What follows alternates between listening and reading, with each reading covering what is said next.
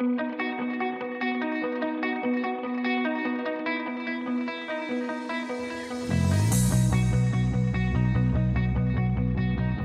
is The Breakfast Wrap with John Moore.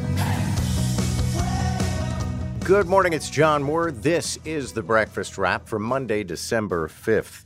The weather forecast for today looks like it's going to be a sunny day, a little on the windy side. The high plus 5 degrees. Here are the 5 things you need to know. Number 1, the results of the CUPE workers' vote will be revealed this morning. Number 2, if no one else declares, Marit Stiles becomes the NDP leader today. Number 3, children's hospitals across the country struggle with the respiratory virus. Number 4, a poll shows widespread support for the Emergencies Act. And number 5, beloved Sesame Street actor passes away. The Breakfast Wrap with John Moore. Well, happy Monday. How you doing so far? 5:06 is the time. 0 degrees, the freezing mark. And lots of things to talk about today. I hope you had a good weekend. Trying to remember if I did anything important. Well, I did go and see Lila Bialy, who, as you know, I'm a huge fan of. She is a wonderful jazz artist. She was at Kerner Hall on Saturday night. And I don't go out all that much. It takes an awful lot to get me out of the house, mostly because on a normal night, my bedtime is 9 o'clock. So, if something's going to start at 8 o'clock, it probably isn't going to end well. But under the right circumstances, I'm in. And Kerner Hall is a beautiful place. Lila Bialy is a spectacular musician. I highly recommend her to you. I know that people don't really buy CDs anymore, but you can get your hands on CDs. And she's also available for download. And aside from that, what else was there? There was soccer, and more soccer. And took in a few games. I don't know if necessarily I'm becoming an enthusiast, but I'm getting the charm of things. And also, if you're just sitting in a sports bar and, enjoying a pint, then that kind of amps up the experience. And then there was, the Toronto Rock on the weekend as well. And boy, did they ever thump Vancouver. And I love a game that is over. That was on Saturday afternoon, evening. It was done before I had to leave to go and see Lila Bialy. So I was kind of able to squeeze it all in. So that was my weekend. I appreciate that it's not exactly, the most spectacular affair, but it was a lot of fun. But if it was relaxing, a lot of fun, then it was a perfect weekend. Yeah, well, I'm still kind of, I tested several times to make sure I don't have COVID. But everybody knows I had a couple of days off. And then on Friday, just out of respect for the team, I worked from home. And then, the weekend was there was a lot of napping and stuff. And I'm still making my way through Friends. I think I'm halfway through because there's like 200 episodes. Anyway, that is a strange phenomenon. Who could have ever predicted? I mean, I think most people know the story about how the rerun was invented by Desi Arnaz. And that's because previously they captured some video on a kinescope, but he was the first guy to say, I'm going to do this on film, and then it's going to be a permanent show, and then we can sell it around the world, and we can have it forever. But who could have predicted pre-streaming that, there's a whole bunch of kids in their 20s now, and me, discovering Friends, which ran from the mid-'90s until the mid-aughts. And, so everybody's completely out of sync. Back in the day, everybody spent the entire summer waiting to find out who killed or who shot JR. So stuff that is expected to happen today. One thing, and I imagine we'll have this as breaking news on the Jerry Agar show, I think we expect a 10 a.m. press conference for CUPE to announce the results of the referendum that was done on the educators' contract with the government. I have no special insider knowledge. I suspect it's going to be approved. Generally, when a union recommends a contract, it's extraordinarily rare for the rank and file to reject it. Also, I think the rank and file are probably so anxious to just get back to full-time teaching and whatever, all the administrative things they do and the custodians and all those people. And it's, it's like the Christmas season. Nobody likes chaos during the Christmas season. And they actually got most of what they were shopping for as well. So also, I suspect, and I could be entirely wrong about this, but that's okay. You can always text, because I know that there are people who are much more intimately associated with all of the stories that we talk about on the show. who are listening and can text us if they want to share some insider information. But my suspicion is this. If they are making this announcement at Queen's Park, which they are, then I suspect it's because the result was positive. I don't think you duck into the Queen's Park Bureau, say, by the way, we're still at war, and then sneak out a side door to avoid bumping into the education minister. But we will find out. Another thing we're going to find out today is today's the deadline to register to run for leadership of the provincial NDP. And at the moment, Marit Stiles is the only person who's running. Now, somebody may jump in just because it's kind of sad if nobody wants to be the leader of your party, although I happen to, we've had Marit Stiles on the show numerous times. She's the education critic, and I think she's a pretty compelling would-be leader. But at the same time, if there is no competition for the leadership of your party, that suggests one of two things. One is the situation that happened with Justin Trudeau, which was that nobody was going to beat him, so why try? The other scenario is that it's not a particularly attractive job, and so not a lot of people are going to step up for it. And Marit Stiles may make a fine leader of the opposition. She may one day make a fine premier. But if nobody wants to step up and run for that position, then it suggests it's not the most popular job in the offing. Interesting thing this weekend, I have to say, numbers count when it comes to protests. So the fact that a couple of, ramshackle protests unfold every single weekend now with like 100 people with upside-down Canadian flags complaining about whatever it is they're complaining about, it's not all that persuasive about the causes they're undertaking. However, an awful lot of people did turn out. We don't have any hard numbers, but some pretty significant protests all across the province in municipalities against the reopening of the Greenbelt. And so I think the government never fooled itself, and Doug Ford and his office probably never fooled themselves into thinking that this was going to be easy. But I wonder if they're looking at this and thinking, this is going to be harder than we had anticipated. Mike Schreiner, Green Party leader, was one of the people speaking at one of the rallies. And you can throw in number 21, Nick Majorano. Here's Mike Schreiner.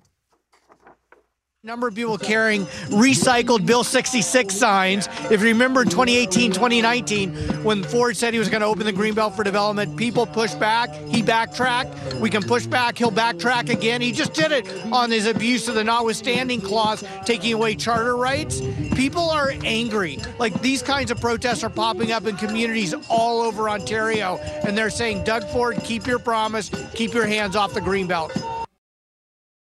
So it's going to be interesting to see if there's any critical mass there.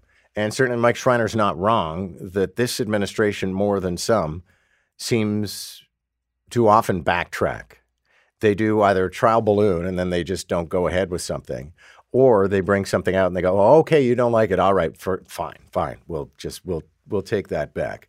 I don't know that the entire bill would be taken back, but there are some pretty serious issues here. And amongst many, you're not supposed to be messing with the Greenbelt. Number two, the idea that, we're swapping back more land. Yes, but it's also some of it useless land that you're going to swap into the Greenbelt. And then there is the issue, and I get it, we're never probably going to be able to say absolutely for sure that there was some skullduggery. However, who walks in and spends $80 million in borrowed money on a piece of property that is zoned for no construction, and then, lo and behold, a few weeks later, all of a sudden, it gets rezoned for construction? Now, it may have been a good bet, or it may have just been based on somebody nodding at the right time during a coffee party. Time now to say good morning to John Moore, News Talk Radio 1010. See what's on his mind to start the week. Morning, John. Good morning, George. Happy Monday. Happy Monday. So we're going to today hear about measuring the membership's mindset as the CUPE ratification vote results will be announced at 10 a.m. 10 a.m. at Queen's Park, and I have no fearless predictions for you, but I'm hoping for good news, and I think parents are hoping for good news, and one hopes that maybe the CUPE workers, 55,000 of them, are happy enough with the contract that was proposed that we have labor peace. Then, of course, George, it's on to the next unions and the next pattern blocking. Right. So here's a question. Is anybody really going to step up and challenge Marit Stiles for leadership of the Ontario NDP? Because the clock is ticking. It is. Today is the deadline. You have to pony up with $55,000 and a significant number of signatures in order to run. You also have to want the job, and it doesn't seem that anybody but Marit Stiles does. She's the education critic. She announced some time ago, and as of today, you're absolutely right. Salma Makwa decided ultimately no. We have Chris Glover and Wayne Gates who said that they were thinking about it, but it looks like we could have a one-person race for the NDP leadership, in which case I wonder if she gets appointed right away by caucus rather than having to wait on the entire party. Right, because that wait would have taken until late winter, early spring, I think, March or something. March. So, yeah, right. There you go. Yeah. Okay, still sort of with politics on the blame-shame scale. Turns out most Canadians, at least older Canadians, support having invoked the Emergencies Act back in the winter. This poll was taken, George, after the testimony of the Prime Minister and cabinet ministers, so it takes into account what they brought to the party when they testified at the judicial inquiry and declaration of the Emergencies Act. And it's roughly the same proportion of Canadians who supported it at the time that it was declared. So it shows that public opinion has not been shifted by any of that testimony. 66% of respondents supported or somewhat supported the government's use of the Emergencies Act. 30% opposed it. And as a matter of fact, this poll also finds that Canadians are not that charitable when it comes to people who threw in with the protesters, including the leader of the opposition, Pierre Poilievre. All right, next up, rallies happened all over the province on the weekend against the Greenbelt bill. You guys were covering this live at times, and yeah, I'm somewhat surprised, I have to say, at the number of people who turned out. There were protests in municipalities, 10 communities at the very least, across the province of Ontario. All of this over the opening of the Greenbelt and the province's Build Houses Faster Act. So I wonder if perhaps Doug Ford and company are going to have to expend more political capital than they had anticipated in order to marshal this through, or if they're going to have to back down. And finally, the Girl Guides will be announcing 2 new potential names to replace Brownies. Yeah, as you know, they ultimately made the decision that Brownies was perhaps harming some racialized Girl Guides, so they decided to come out with a new name. They've come up with 2, and you can vote until December 13th. Well, not perhaps you, but members of the Girl Guide movement. And the 2 names are Comets or Embers. And I have to wonder, George, those are kind of great names, great ideas, but somebody, no doubt, is going to come up with some kind of objection to it. 100%. By everything these days. Someone would be offended, and then they'll have to start it all over again. Look, I'm just glad it's not up to Twitter.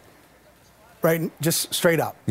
Yeah. I'm hoping it's not being left to Twitter, because who knows what'll end up happening then. Hey, John, great stuff. Thanks for all this. Have yourself a great day and a great show. That's our friend George Legojanis over at CP24. And yeah, if they left it up to an unsupervised online poll, I guess it would be Brownie McBrownie face. Probably. And I have to say, coming off of George's remarks about Twitter, that Twitter is becoming a less and less attractive place. And you know what? It's not about diversity of opinion. It's about the fact that Elon Musk seems to want to promote some pretty controversial people. James Woods is one of the more noxious presences on Twitter, one of a handful of celebrities who seem to have decided to throw away whatever career they used to have in exchange for whatever fame they seem to be able to gain on Twitter. But I keep getting James Woods on my Twitter feed, and I don't follow him. And I keep getting Kyle Rittenhouse. And you probably have to be reminded who Kyle Rittenhouse is. He's the kid who went to a protest and ended up killing 2 people. He was acquitted because there was no necessarily murderous intent. But when you deliberately go to a protest of people you oppose and you end up killing some of them, it's kind of a dubious distinction. And now, on the merits of having killed 2 people and wounded another one, he's this huge right-wing celebrity. And he spends his time on Twitter either quoting the Bible, seems to have forgotten one of the commandments, or, talking about enormously banal things and asking these questions in order to spark some sort of a discussion. Anyway, the fact that they turn up no matter what time of day or night I end up on Twitter, that I end up with tweets from the 2 of them, and I'm thinking, why? And it's, if that's diversity of opinion, then that's a pretty strange notion or impression of what diversity actually is. Something we will talk about in passing this morning, but we're going to hook up with one of our NBC network reporters about this latest controversy at Twitter, which is the notion that they suppressed the famous laptop that belonged to Hunter Biden. Once you know more about that story, it's a lot less intriguing. But I know in the fever dream that has generated things like Pizzagate, it was a tremendously exciting weekend for a lot of people. Let's take a break. In a moment, though, we will press the reset button, touch on a few other stories this morning that definitely should be on your radar, including how the Canadian Red Cross has now been called into children's hospitals, one in particular in Ottawa, but there is a national crisis at children's hospitals. 5:29, so 60 seconds away from the half-hour headlines and a check on traffic. Enough time to touch on an upsetting story, to say the very least. A children's hospital in Ottawa is going to be getting extra help from the Canadian Red Cross. So it's a bit like when we reached a crisis point during COVID in long-term care homes and we had to call in the Army. And I often, God bless them for doing that work, but when you think you sign up for the Canadian military and a life in the armed forces and you end up in a seniors home helping people with dementia, it's not exactly the job that you were expecting to do, but they did it. And then they discovered just legion of horrible conditions and things going on in those homes. That's not going to be the situation in children's hospitals. But, this is one Ottawa hospital where the Red Cross is going in. But then in the same report that I was listening to on the way in the car this morning, they were talking about how there's a children's hospital in Edmonton where they've actually had to temporarily shut down the hospice unit. And how depressing is that? They've reached a crisis point in a children's hospital where they cannot accommodate children who are dying. You're listening to The Breakfast Wrap with John Moore.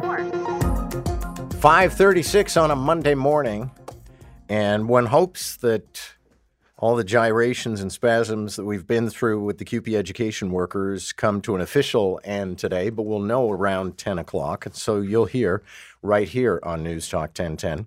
I always say News Talk 1010 is where the talkers come to talk, and sometimes it's where the scoops come to scoop. And this morning, after the news, the half-hour headlines at 6:30, Mark Mendelson, our crime specialist, is going to join us. And not to tip our hand too much, but let's just say that something that is supposed to be officially announced from Toronto Police Service today, they already told Mark what it's all about. So we'll get the scoop early right here on News Talk 1010. And then, of course, we'll be covering, probably as breaking news, I'd imagine, the announcement as to what the result was in the QP workers' referendum. They voted online. I'd be curious to know what the participation rate in that is, because I'm a member of a couple of unions, and we go through these huge negotiations. I think it's every 4 years. And I just always presume that my union leadership knows what it's doing. And I mean, for the record, the union is ACTRA, and then there's the Writers Guild. And since I don't work all that much, I'm not that heavily invested. It's not like I won't be able to pay the mortgage if an ACTRA deal isn't quite up to snuff. But I have to think that the participation in those online ballots is probably like 35-40% because most people just assume that everything's fine. So anyway, we'll get those numbers this morning, and there's no point in vamping any longer. But it'll be a bit of peace of mind. And then I guess it's on to the next negotiation because we started with the education workers. Now the teachers' contracts are still outstanding. However, having made the deal that they did, that kind of sets the tone and even perhaps the percentages for the next round of negotiations. Mind you, one thing worth noting, all through this whole business, I was pressing the matter that I thought that there really was a genuinely undercompensated cohort in this 55,000 workers, and that was the educational assistants. And that doesn't mean if you're listening right now, it's probably some person mopping a floor somewhere listening on a headset, getting all mad with the notion that perhaps I'm underestimating the importance of custodians, which I'm not. But I still think that if you take a look at it, that it wasn't a terribly negative approach for the government to take to say, you know what, we want to top up the people who are amongst the lowest earners. Everybody else, this is what we're offering, which is a little bit less. And that was at one point a deal breaker, but in the end, it seems to have worked. Back to the poll we were talking about with our friends at CP24 at 5:15 this morning. And that would be a poll of Canadians that finds a majority, a significant majority, still support the government having used the Emergencies Act. Now, I'm still convinced, but I never take a nuanced position anymore because everybody just wants everything to be black and white. I wanted the protests to end. I thought that they were a public nuisance, to say the least. I mean, it depends on which protest you're looking at. In Ottawa, they were paralyzing the nation's capital. They were making life miserable for residents and workers. And, okay, I get it. You don't want to wear a mask and get a vaccine. Fine. But 3 weeks of paralyzing the nation's capital is unacceptable. But then there was the other protests, which were shutting down trade. They were shutting down trucks coming into Canada and shutting down trucks getting out of Canada. And that is beyond unacceptable. Now, here's where we get to what I guess we could call the nuanced position. I still don't think the Emergencies Act was necessary. So you kind of got to reconcile these two things. I certainly wanted those protests to end. A majority of Canadians wanted those protests to end, in spite of the fact that a majority of Canadians supported some of the ideas behind the protests. They didn't support the protests. I still think that we could have ended those protests without having to resort to the Emergencies Act. But we'll find out what the judge has to say when he comes in with his final report in the month of February. Still, much like the War Measures Act, which again, I knew a radio news host who did an editorial back in October 1970 against the imposition of the War Measures Act and got marched out the door. It was popular. It was extraordinarily popular. I know that my parents, I was just 4 at the time, but I know my parents were relieved to see soldiers and tanks and guns, as Pierre Trudeau alluded to, in the streets. They were happy that some of their friends who were in high target areas were under armed protection. And people were happy that they were cracking down on the FLQ because, cabinet ministers were being murdered and British trade commissioners were being kidnapped. But it doesn't necessarily mean it's legally or morally or politically right. But back to the Emergencies Act, and 66% of Canadians say they support or somewhat support, so basically support, the government's use of the Emergencies Act. 30% opposed it. This is a Nanos poll.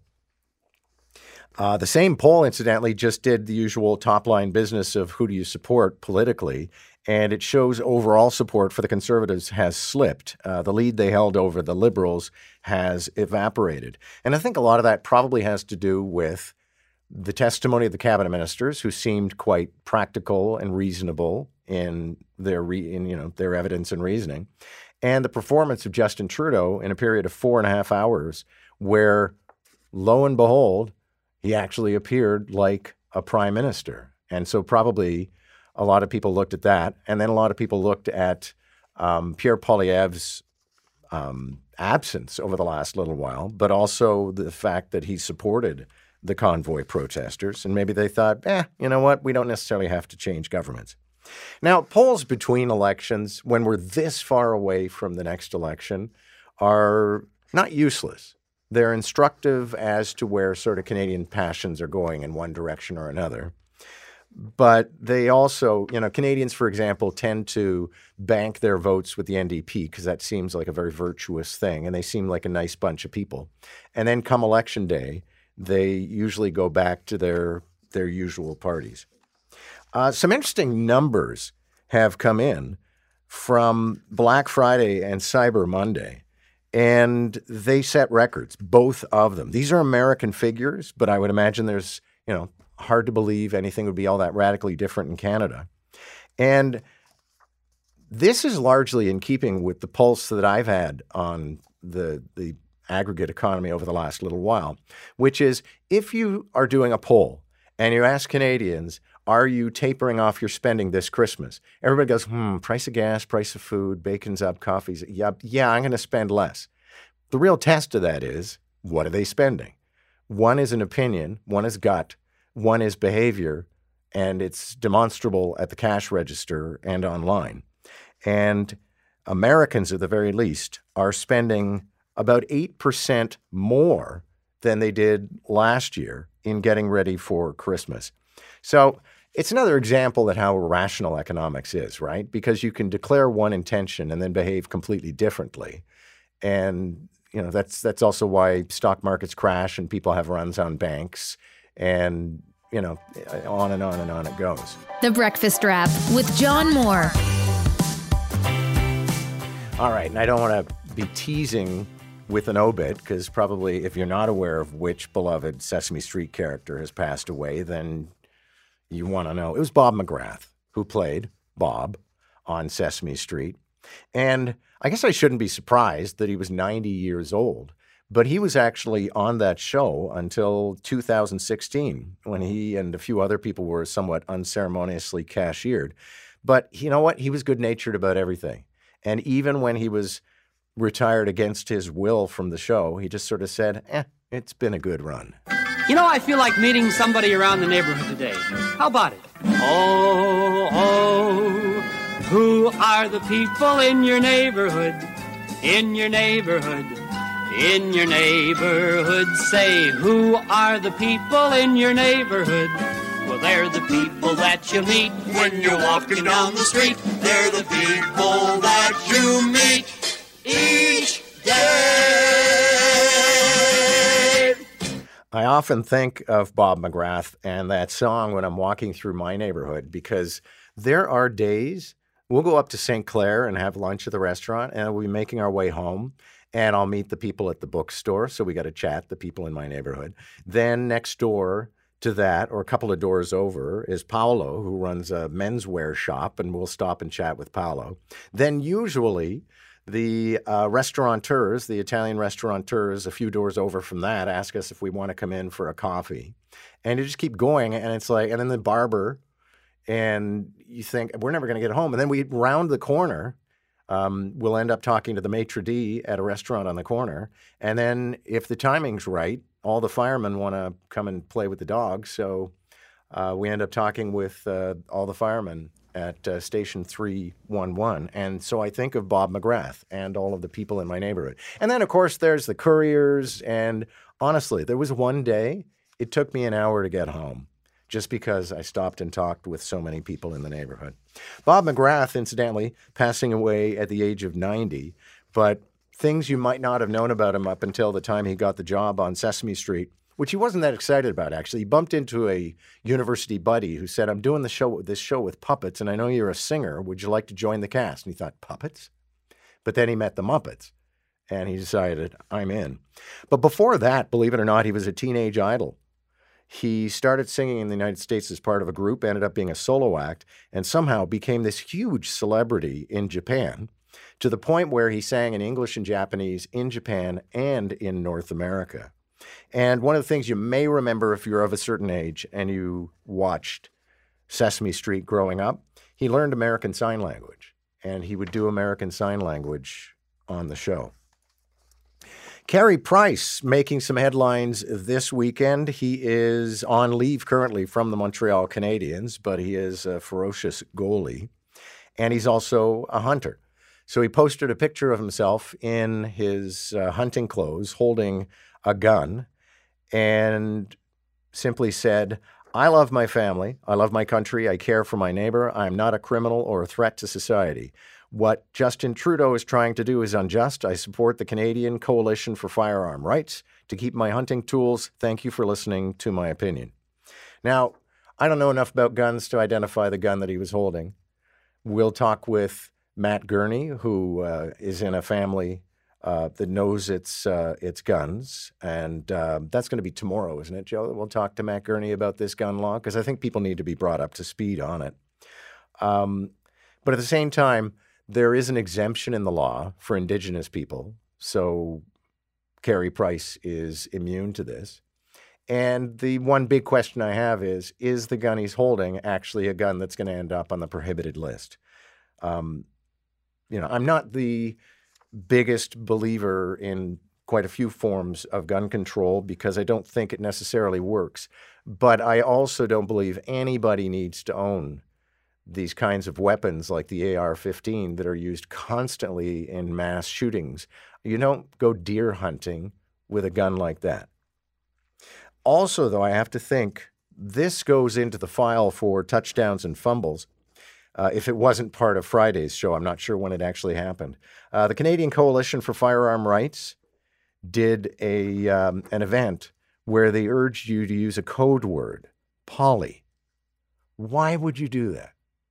Poly, as in polyvalent, as in polytechnique, as in the 1989 massacre that killed 14 women.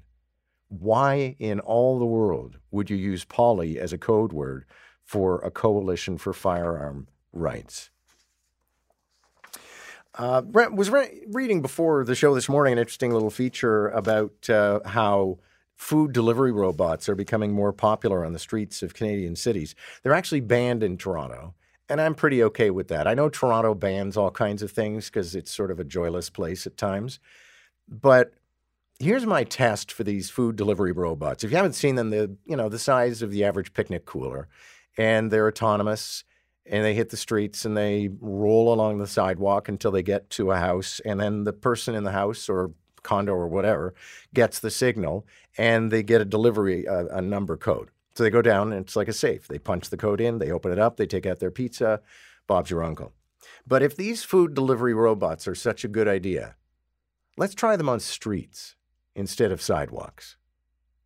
Like, why are sidewalks, why are pedestrians somehow second class? But if you put them on the streets, motorists would be absolutely furious, which explains perhaps why pedestrians, particularly those with disabilities, don't want to see these suckers on the sidewalks of Toronto. That is The Breakfast Wrap. Thanks a lot for listening. My name is John Moore. I hope we'll talk again soon. You've been listening to The Breakfast Wrap with John Moore. Don't forget to subscribe and get the latest episode from wherever you get your podcasts. And listen weekday mornings from 5 to 9 on News Talk 1010.